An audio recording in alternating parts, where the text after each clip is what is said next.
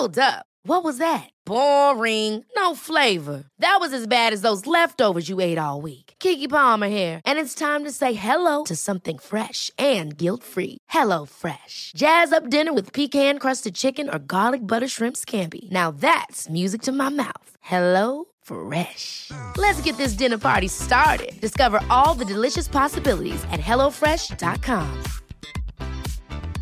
Hiring for your small business? If you're not looking for professionals on LinkedIn, you're looking in the wrong place. That's like looking for your car keys in a fish tank.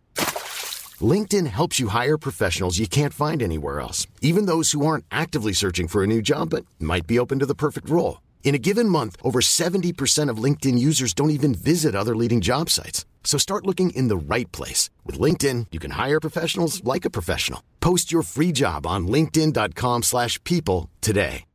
Here's a cool fact. A crocodile can't stick out its tongue. Another cool fact, you can get short-term health insurance for a month or just under a year in some states. United Healthcare short-term insurance plans are designed for people who are between jobs, coming off their parents' plan, or turning a side hustle into a full-time gig. Underwritten by Golden Rule Insurance Company, they offer flexible, budget-friendly coverage with access to a nationwide network of doctors and hospitals. Get more cool facts about United Healthcare short-term plans at uh1.com.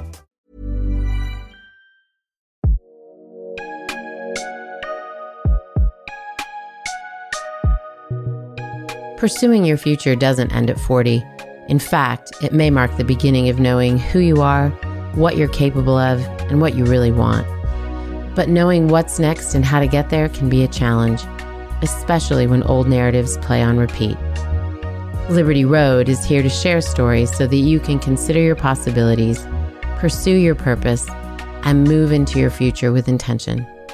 I'm your host, Netta Jones, and we're here to listen, learn, and liberate dreams one episode at a time. Well, hello, Liberty listeners. Welcome to another episode of Liberty Road. Today we get to hear from my newest friend, Z Clarke, who, when we started our conversation, she told me that she went to elementary school with a woman named Netta, spelled exactly the same way. So we were meant to be friends. This is just the beginning of a beautiful friendship. I'm so looking forward to you guys hearing from Z. The work that she is doing is having a profound impact in the world, and it's something that we can all be learning about to transform ourselves, but also how she started this, how she went from where she started to where she is now, I think will be a really interesting story for you guys to listen to. Z, welcome to the show. Thank you so much. I'm so excited to be here with you. I'm excited to have you. So tell our audience a little bit about the work that you're doing right now, and then we'll kind of back up into how you got here. Sounds great. Well, my name is Z Clarke. I'm the author of Black People Breathe. And today I teach mindfulness and breath work for Black people and all people of color to heal from racism in the workplace and in life.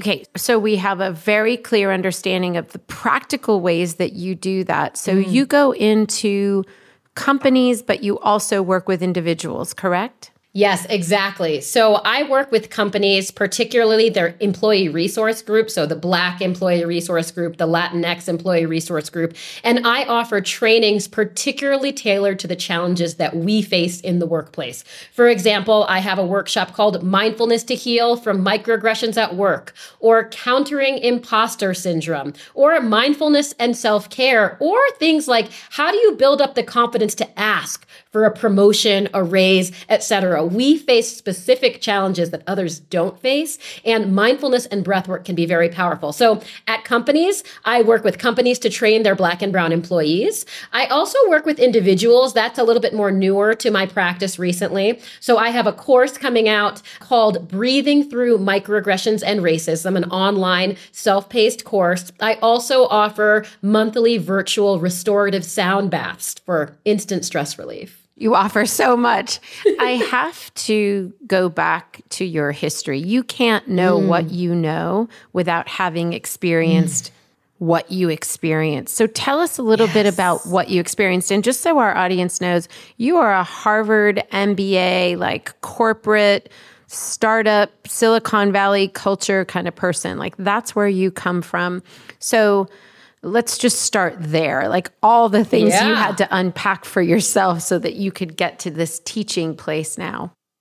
I spent over 20 years working in corporate America. I started my career in financial services in New York City, Citigroup, Amex. I went back to Harvard for business school, and then I moved to the Bay Area where I was a management consultant at Bain. And then I worked in tech. I worked at big companies like Yahoo. I worked at smaller startups, everything in between. And during that whole time, I would be the only woman in the room. Tech can be very male dominated, but also almost always the only Black person and Black woman. And that came with a number of challenges, particularly around microaggressions.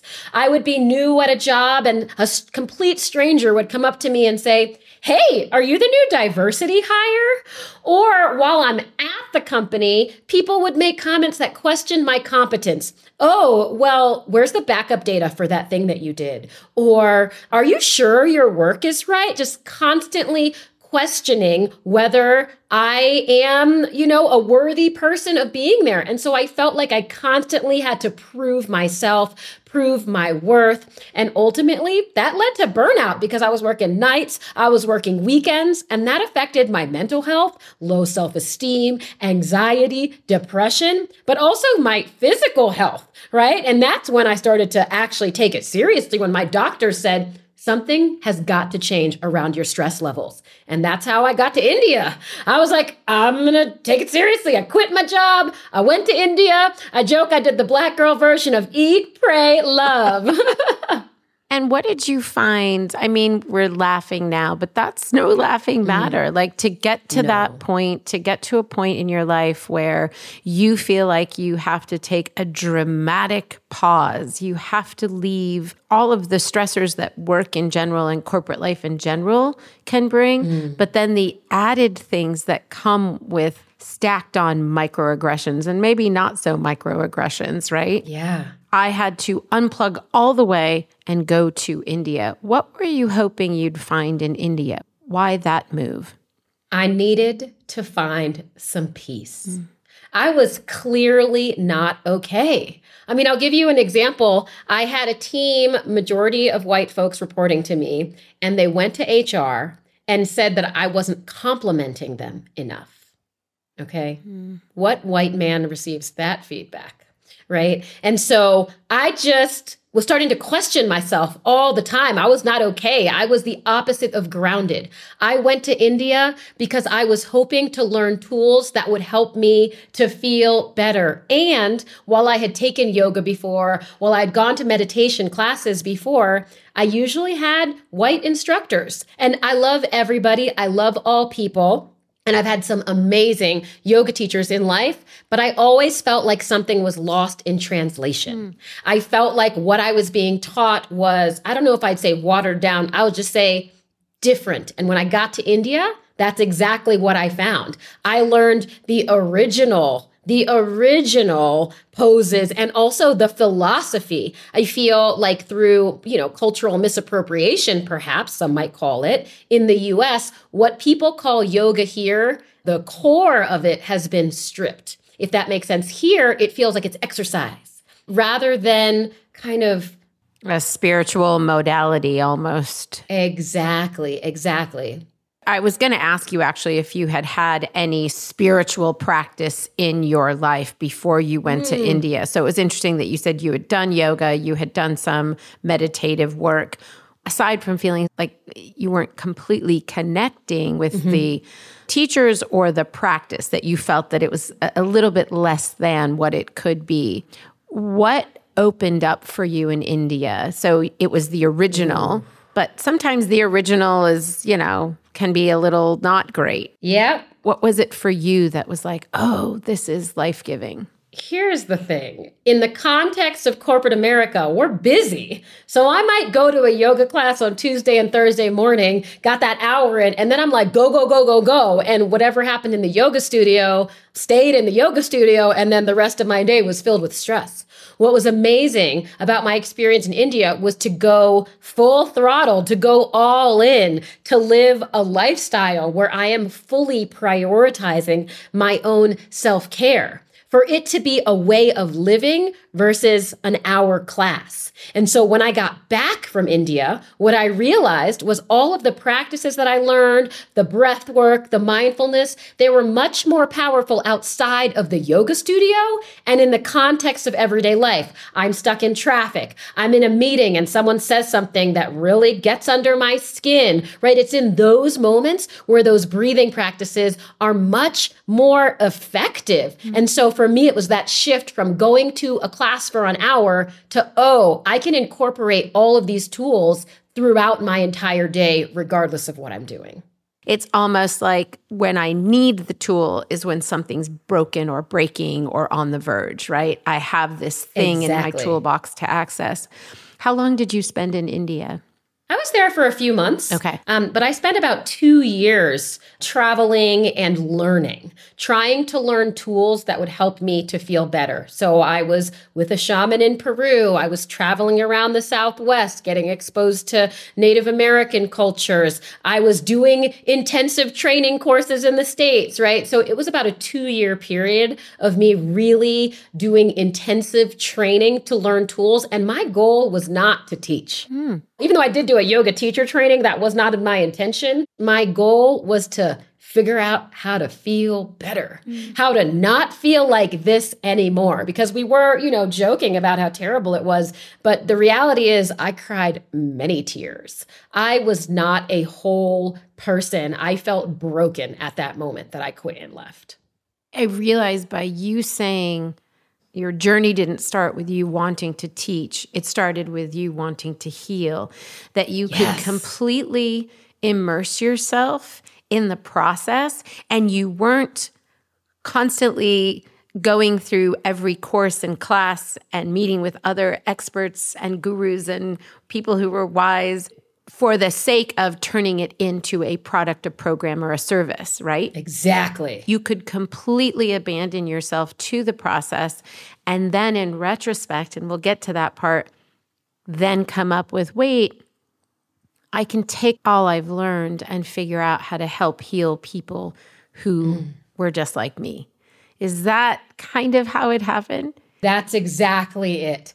I went in with the intention of trying to heal and also experiencing things without any judgment or objectives besides feel better. So I would try something and be like, oh, how do I feel now? Ooh, that was amazing. Oh, that thing, I didn't know about that. And kind of following my intuition to which practices and which tools really helped me. And so what I teach today are a collection of those tools that were powerful for my own individual healing journey. Yeah. Did you ever think you would go back to corporate America? I mean, you're not in it, but you're going back to it to help it. Well, the truth is I did go back. Oh, you did? So I spent 2 years traveling and learning and, trying to help myself feel better. I had never felt so good in my entire life. But the reality is finances are a thing that we can't get away from. Right. Everyone has bills. You got to live. You got to eat. And so at a certain point, I got another corporate job. And it was there that I realized that the microaggressions still existed. And also that coincided with the summer of 2020, George Floyd, riots, a lot. I was attacked by riot police for playing the violin in a park to honor the life of a man named Elijah McClain, who was a 23-year-old Black man violinist who was walking home unarmed from the store.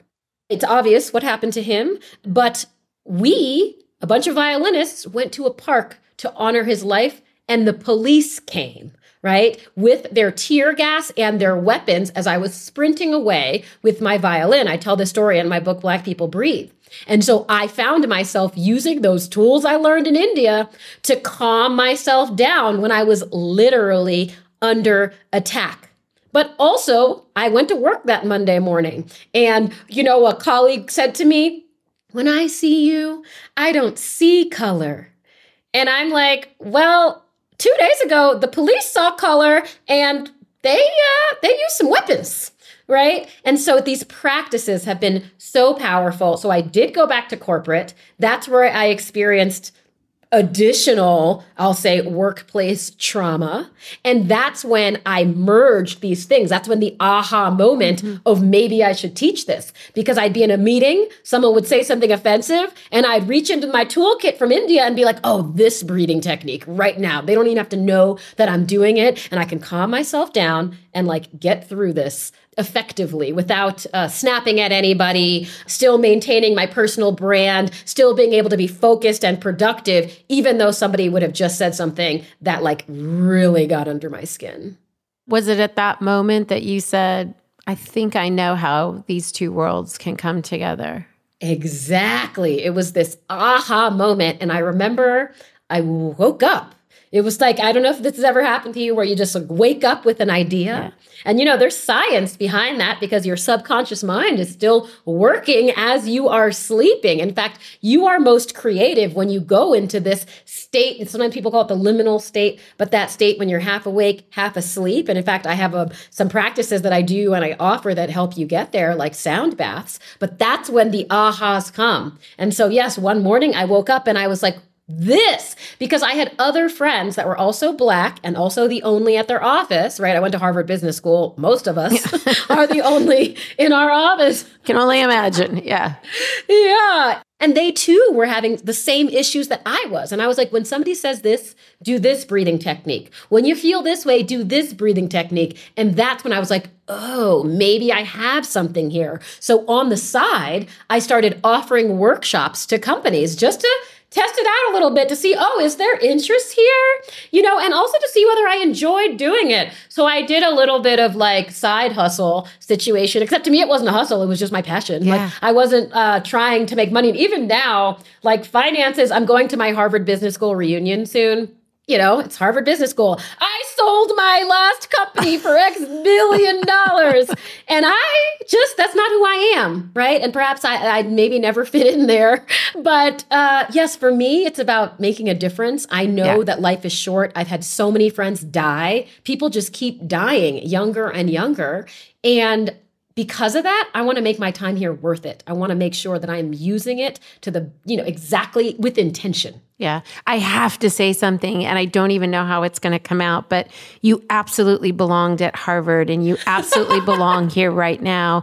And lucky them that they got you then and that they're going to get you at the reunion. And hopefully that your voice and the work that you're doing will make people go home and say, man, do I fit in there? All I have to show for it is a bunch of money, but what's my impact? What am I doing? How am I changing? How am I disrupting for good, not just disrupting for the sake of disrupting? So you are absolutely where you need to be. Thank you. You know, what you just said brought up something that we always used to talk about at HBS, Harvard Business School, which is the herd mentality, right? And so the herd mentality, that's that everybody, right? This is the popular job. This is what success equals. And I'll say that as I've gotten older, I started out pursuing what everybody else wanted. Maybe not because I wanted it, but because that was success. And I think what I've learned now is that none of that matters. It's what I think, how I feel about what I'm doing. I have the power to define success for me. One of the coolest parts of my job is getting to hear from women who say things like what you just said, that as we age into ourselves, into who we were meant to be, who we were created to be, and how we were meant to show up and serve, it's this intersection of all of these years of experience, all of this pain, all of this confusion is finally matched with the person that I could have been and now am. And so when I hear women saying, I think it's over or I missed the boat, I'm like, no, this is exactly the time when these two things can be matched. And it's not always easy. It's easy to hear someone else's story, and someone will hear your story today and be inspired, but they won't know what that piece is for them. And so the more stories we tell, the more we hope that women can find themselves in these stories. and create their own and move away from the herd mentality. So thank you for saying that. Now, you hinted at something that I want to get to, your book. How's that feel? Congratulations. Brand new book out. Thank you. That's awesome. Yes, I feel so blessed to have been given the opportunity to share these tools. My book is called Black People Breathe. Every chapter is something that happens to Black people, but also other people, people of color, women, LGBTQ, anybody that's been marginalized. So an example is I have a chapter called Countering Imposter Syndrome with Courage, and tools. And maybe the reason I doubt myself might be different than the reason you doubt yourself, right? So for example, I was given a fake promotion once where my boss said, "You're doing a great job. How about we change your title on LinkedIn and tell everybody you have this title, but we won't make any changes in the system and we won't pay you," right? So that causes me to doubt myself. And I share tools that everyone can use to boost your confidence. Other chapters, we talked about your name earlier, Netta. Yeah. So I have a chapter called That's Not My Name. I don't know how often you've had to correct people just by the pronunciation, but also how much do people try to get it right or not try? And so those situations where people get your name wrong because they're just not trying to pronounce it, or for Black people, we often get called the name of the other Black person, even though we look nothing alike.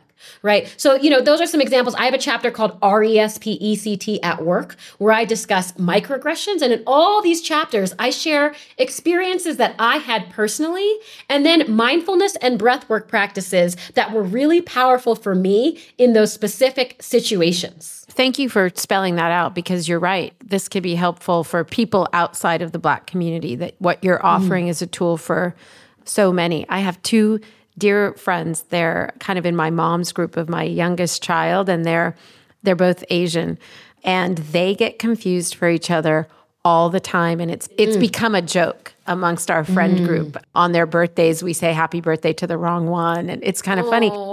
But, there has to be at some level this do you see me for me, or do I just represent the Asian box? There's an Asian woman over there. She must be X. Yeah. And, we all desperately want to be seen and heard. And so this is a form of not seeing and hearing and not trying, as you said earlier, I'm not worth you trying to get this right.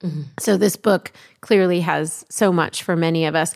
Now, many times when experts like yourself, specialists, go out and write a book, back in the day, it used to be the only way we could get our message out. But now we have social media. You have this website full of all these robust sort of offerings. You have an online course. You have, the blog, all kinds of resources, in addition to people being able to work with you individually or bring you into their company. Why was the book important? What was it about the book that was going to separate your work or make it more scalable or whatever? Tell me more about that. Yeah, well, when I first started this work, as in professionally, for my job versus I'll say more hobby and interest, most of the work that I was doing, and even still, is with companies. So B2B, right? This book was really powerful in me speaking to individuals directly, and also being able to get a bit more personal. If most of the workshops that I was offering were how to be more effective in the workplace, here's the thing. We all go to work, but we also have things that happen outside of work. And I could share those stories and offer tools that people can use. Here's an example. I have a chapter called Shopping While Black. And in that, I share a story of when I went to the grocery store, and a grocery store employee called the police and said that I stole deli meat. Now, here's the thing. I am a vegan. So the police spent hours and hours searching every crevice of my car, searching for this mystery meat. And I was moving and I was camping and my car was packed. So all of my belongings, clothes and everything, all over the parking lot floor, right? Now, here's the thing. Black people get murdered by the police unarmed. I needed to make sure that There was no reason for these policemen to physically harm me. And I used my breathing practices in that situation. The workshops I was teaching in the workplace at corporate, I can't really talk about those, right? Because it's about being better at work. And so this gave me the opportunity to share all of me and all of my experiences with folks that also experience similar challenges. That's intense. It's hard to skip through that and go to the next question because I just want to sit with that for a minute. How do you have the sense to even pause and say, this is an opportunity for breath work? This is an opportunity to go back to my mindfulness practices. How do you not let your rage and your disappointment in humanity, and obviously it's because you spent all this time studying this, but yeah, I feel it. I'm just hearing the story. How do you exchange one for the other? In answer to your question, I want to share the definition of mindfulness. And there are many different definitions, but I'll share with you mine, which is focusing your attention on the present moment, right now, without judgment and with curiosity. So what do I mean? People think that mindfulness is meditating at an ashram. Yes. And just the simple act of paying attention is mindfulness. And so in those moments when hard things happen, right? Paying attention to notice, I am experiencing rage. I am experiencing fear. And just by naming it can be so powerful. That's how just the noticing. And mindfulness is a practice. And by mindfulness, I just mean paying attention and being able to say, I'm experiencing whatever I'm experiencing. And in fact, I share a framework in Black People Breathe called RAIN. R is for recognize. That's that first step that I just said. Name the emotion, recognize how you're feeling. A is for allow it to be there. It's okay. Give yourself permission to feel that way. We often feel guilty or don't let ourselves, right? But it's important. The I is for investigate. Investigate, well, what does this feeling feel like? And where am I feeling it in the body? Is it tightness in the chest? Is it, a sharp pain in my belly? And just noticing these things are helpful in the release. And the N in RAIN is for nurture. What can I do to feel better? And yes, in the moment facing the police or in the moment at work, you can't do that in the moment. All you can do is maybe do a breathing practice that I'll share with you. But afterwards, it's so important to do the nurture, to take care of ourselves, because otherwise we'll get sick. Chronic stress results in high blood pressure, weakened immune system, diabetes, all sorts of things. Yes.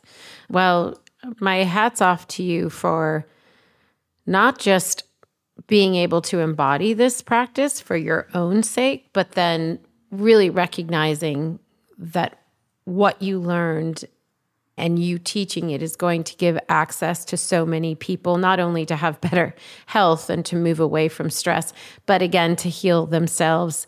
And again, what you're doing right now, informing all of us, making us all aware of all that you carry and hold.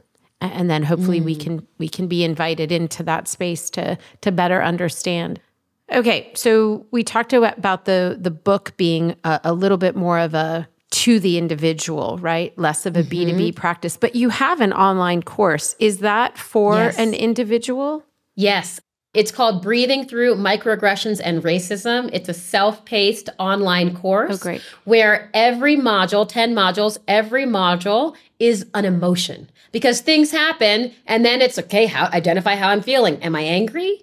Am I experiencing anxiety? Am I sad? And so I share tools on how to deal with the different emotions that you might experience as a result of microaggressions and racism. And then also I will have 4 live monthly workshops where we'll actually talk about it. People have opportunities to ask questions. We'll practice stuff together. But those 4 are stress management and self-care, surviving and thriving at work, managing self-doubt, and breathing through hard times, things that we deal with, all of those in our daily lives. That's awesome that you're offering that. And is that appropriate for somebody who's not Black or brown to not take that course? I would say that this course is very much targeted and tailored towards the Black and brown experience. Awesome. And so, yes, an ally could take it, and perhaps an ally might experience what we experience all the time, which is, wow, this wasn't made for me. I'm here anyway, and I can learn some stuff, but it's clear that they didn't have me in mind when they made this. And perhaps that too could be an experience to build empathy. Yeah, that's so right. Well, I asked that question because I want to honor that not every space is for everybody. We have a podcast for women 40 plus. If you're a man or a woman under 40, you're welcome to listen. We hope you learn something, but it's intended to be very specifically for this group of women. Yes. Let's go back to, you go to India, you go back to corporate America, you're faced with these microaggressions again. George Floyd happens. A lot of people in the DEI community emerged in that season. This is true. I saw people that I know myself and small businesses who were like, we want to get this right. So they were starting to hire DEI coaches. It was this gold rush of how do we educate ourselves, and gold rush of people who really felt like they had value to offer and a way to serve. You kind of turned this a little bit and said, I'm not going to offer DEI to those who necessarily don't understand and need to understand.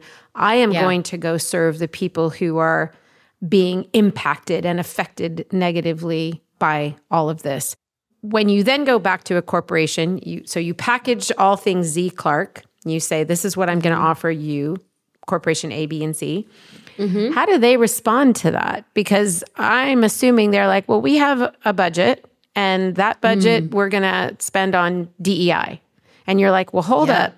You've got to nurture the people in here that have been impacted by not just what happened with George Floyd, but all the things that were happening before.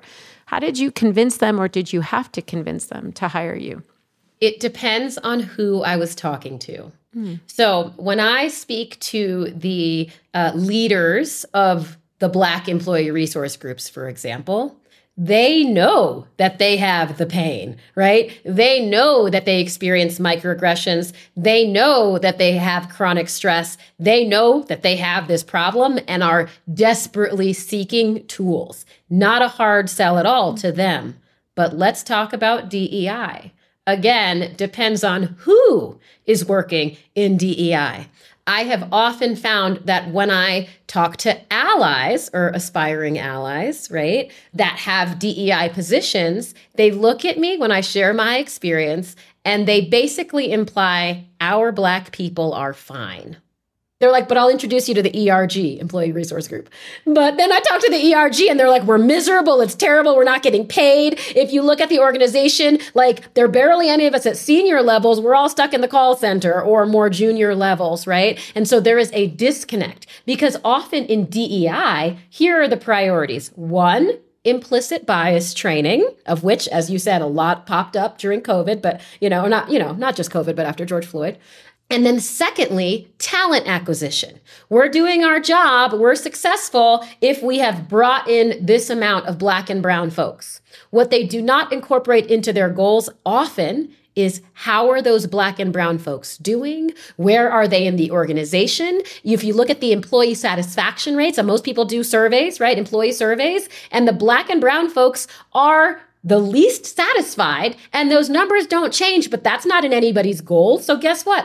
The numbers continue to not change. And so I find that when I talk to the people that experience the challenges directly, no question, it's an easy conversation. When I talk to those that have never experienced it, who still have senior titles in DEI, they might look at me and say, thanks, but no thanks. And then here's also an interesting challenge. Let's say that you have a Black person, and often it's Black women that are in these roles of, we now have a chief diversity officer and we're hiring a Black woman, which is great. I'm not, yes, for more Black women having any chief anything roles, but are they empowered? Okay. I know a chief diversity officer. She lasted almost a year. She left because they didn't give her resources. They didn't give her a team. They didn't give her a budget. So didn't really matter what she wanted to do because she still has a white male boss who doesn't think we have a problem.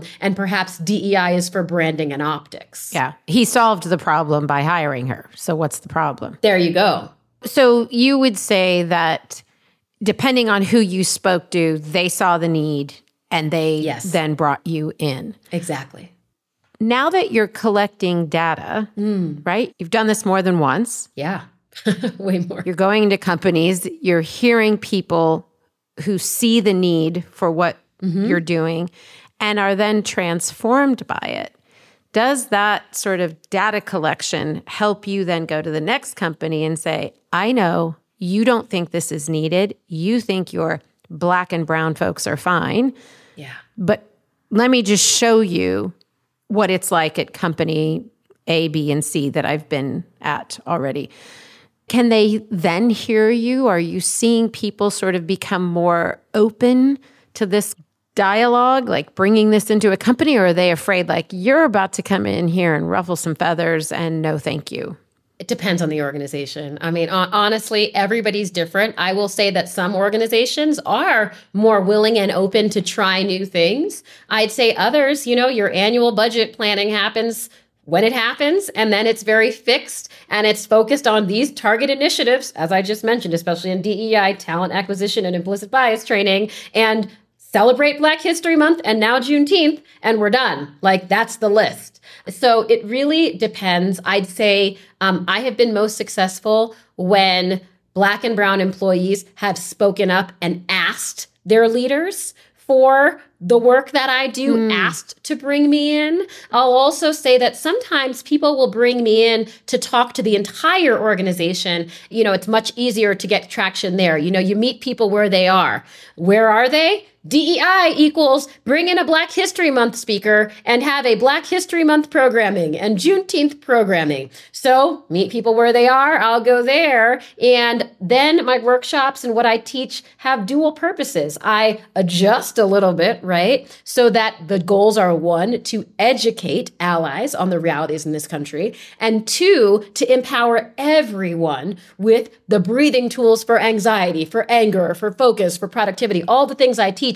I just broaden it a little bit. So I'd say for those companies that are less ready, I'll say, to help their Black and brown employees through investing in them, those then perhaps they're more open to, we'll bring Z Clarke in for Black History Month. We'll bring Z Clarke in for Juneteenth, which feels a little bit like check the box. Yeah. But you meet people where they are, and the more people are exposed, the more willing those allies that are ready to speak up will do so. And taking advantage of the opportunities, because at the end of the day, if that's the exposure you get to the people that really need you, you'll take it, right? Exactly. Even if it flies in the face of the things that we know we should be doing better. Yes. But we got to start somewhere, I guess. Okay. Thank you for telling us all of that. I just want to go back through that because I'm aware that we have so many people listening who don't come with your particular knowledge, who don't have your background. But I think what's so helpful about your story is that people can fill in their own blanks. Okay, Z had an experience, a negative one. She had a positive experience. She found a way to go back to her negative experience, find other people like her who might be feeling the same way, and teach what she learned from the positive experience. And so if we fill in those blanks, if we sort of are doing it as a Mad Lib, like what is this thing that you learned and what is this thing that you have to offer and this population that you can serve, it helps us to see how we can do that. And then you've been really great about sharing kind of your programming. There's a B2B offering. My business is going to another business, and they're hiring me as an expert, as a specialist. There's, a B2C opportunity. I, as a specialist, am teaching individuals. And then you have this workshop that's also B2C where people can come and engage with you online. So it's a great way for us to sort of imagine ourselves as we think about building something. And then obviously the book, Becoming an Author, which we did a story with a first-time author, and I was telling her, I think the statistic for women over 40 is like 70% of us think we have a book inside of us. So we got to get more of those stories out. Yes. I asked you about the tools that you have on the site, the blog, everything, specifically created for a Black and brown user. But I myself, and I always am a little unsure where I fit in because I've had experiences where I've been othered, but I pass as like a question mark. I have racial camouflage, as I say. No one really knows where I'm from, which is its own offensive thing. But I don't pretend that I have had to endure the same things.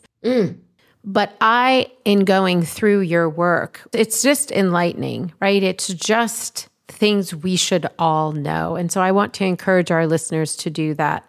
But my question for you is, it's an incidental part of your work, but is that going to be something that you ever do or want to do or care about doing, which is to educate people outside of the community about the community and ways that they can And it's a tricky question. And during George Floyd, we learned a lot about what a tricky question that was. Like having people really in earnest going and doing their own homework and learning more and stop taxing people who've been through it by having them go through it, reiterate that history for your sake, like do the work. So I'm sensitive in asking the question, but I'm also curious about what is going to be in the Z Clarke world of all the things that she offers and the ways that she brings her kind of knowledge into the world. Yeah.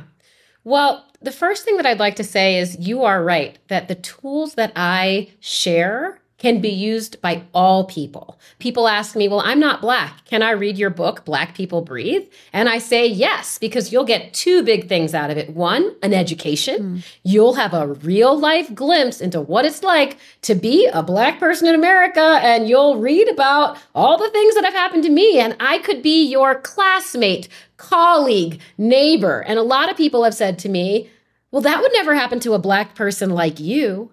And what they don't realize is that Harvard is not written on my forehead when I walk into a grocery store, right? So one, education. Two, the breathing tools, right? Everyone experiences challenging emotions, fear, anxiety, exhaustion, and these tools can be just as powerful.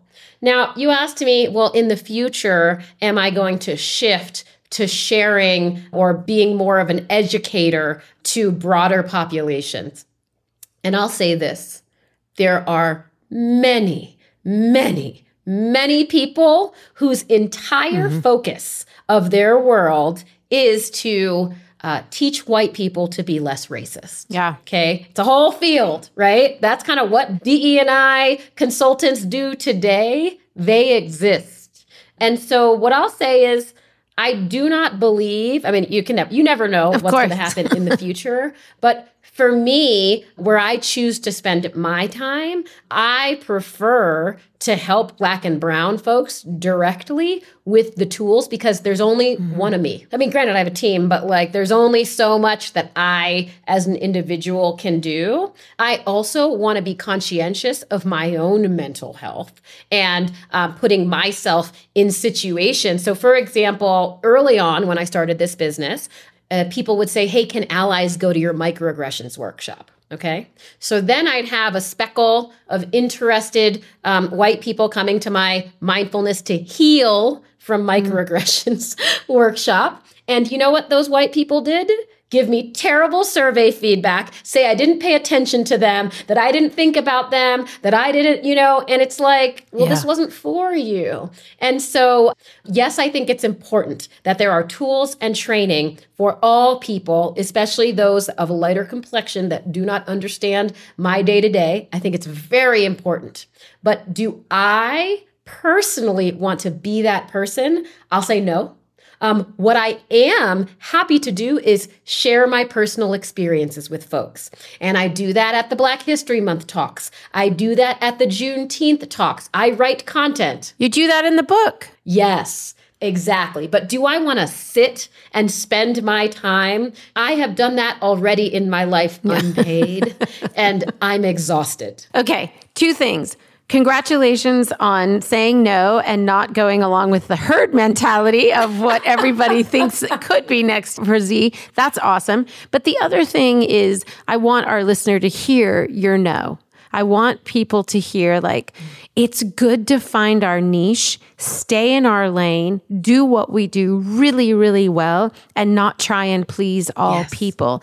It helps us to not water down the work that we're doing. So thank you for that answer. You both gave a great answer, but you also taught us in the process, and I appreciate that. I think there are a lot of women, as we talked about kind of at the front, that, we're about bringing this 40 plus woman into the podcast to listen. But I think there are a lot of them that are listening. I've heard from a lot of them who don't believe that there's something that they have to offer. They feel that perhaps, it's a little too late to get started. What do you want to say to her? What would you say to her, given your own story, about starting something at in this stage?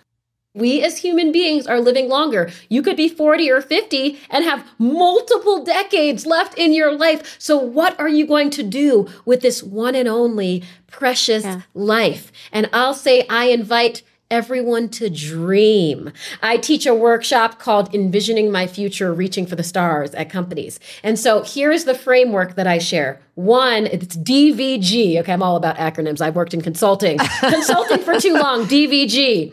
Dream without constraints. Just take 5 minutes and just make a list of 10 things that would blow your mind in a good way if they happened. Just write them all down. Okay, the V in DVG is visualize. There is such a power in visualization. You see, our brains have something called the RAS, Reticular Activating System. That is the part of the brain that says important, not important, important, not important.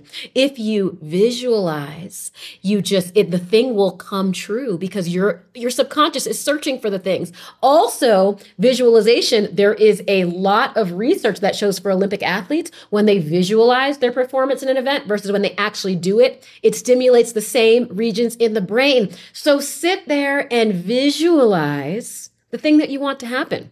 The G is goal set, okay? Because while I am of the woo-woo, because I did go to India and I operate in those worlds, I also went to Harvard Business School. So what does that mean? Goal set. What's your 5-year stretch goal? Like on the thing that you've dreamt about without constraints. Then what's your 2-year milestone goal? What's something that's like, oh, that signifies that I made progress towards that. And here's the real one, the real. 1 year attainable goal. What can I do in the next year realistically with my full-time job and my kids and everything? And set that and track yourself. That's what I'd say. Hold yourself accountable. Thank you for the most comprehensive answer that we've ever had to that question about women 40 plus.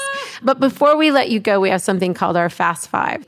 Share a daily practice that keeps you grounded. Box breathing. You inhale for 4, hold your breath for 4, exhale for 4, hold for 4. Box breathing, Google it. I have guided practices. Do that every morning. Awesome. That's a good one. And what are you currently reading besides your own book? We'll have that in the show notes. I am rereading The 4 Agreements by Don Miguel Ruiz, because those agreements, especially the one that has been the biggest one that I need to learn and relearn, is don't take anything personally. I think Oprah was the first time I picked that book up when she mentioned it. And then what is something that you would say is your favorite thing about this particular age right now? Freedom. The freedom to choose and not be worried about what other people think. Yeah. Amen.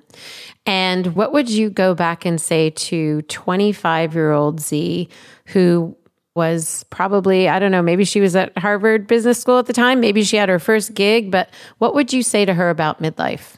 Stop worrying about the future. Don't put so much pressure on every single decision and pivot. It's all going to work out. Yeah. It's so true. I have a 20-year-old as of yesterday. She's 20. And man, that's the best advice you can give. And our last question, Z, you've kind of taken your life experience and poured it into other people for the sake of healing, for the sake of transformation. How would you say that work has liberated you? It's been a shift from life happening to me to empowerment and knowing that I have the power to create my own reality. What a great answer. I'm so glad that you figured it out. And I'm so glad that you're helping so many people to find healing and that you took your own experience to do that. Thank you so much for taking this time with us. I so appreciate you. Thank you. So happy to be here. And Liberty listeners, thanks for hanging out with Z and with me. We'll have all the things she mentioned in the show notes, her book, of course, and her website. But in addition, the other things that she mentioned about box breathing and the 4 agreements. And we'll see you guys next week. Bye. Liberty Road is broadcast on all platforms: Apple Podcast, Spotify, Stitcher, Google Podcast, and more. If you like what you've heard, please follow, rate, and review Liberty Road on Apple Podcast and Spotify. It helps us to know if these episodes are inspiring and equipping you to move into your middle third with intention. Liberty Road is created by executive producer Netta Jones, supervising producer Elizabeth Wyndham, producer Julia Wyndham, and music by Jack Jones.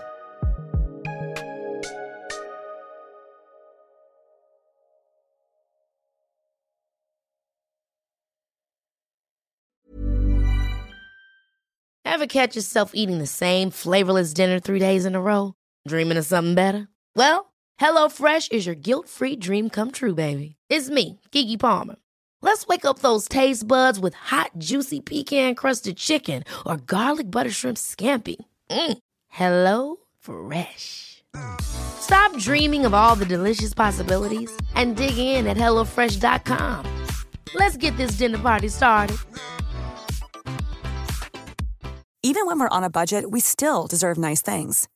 Quince is a place to scoop up stunning high-end goods for 50 to 80% less than similar brands. They have buttery soft cashmere sweaters starting at $50, luxurious Italian leather bags, and so much more. Plus, Quince only works with factories that use safe, ethical, and responsible manufacturing. Get the high-end goods you'll love without the high price tag with Quince. Go to quince.com/style for free shipping and 365-day returns.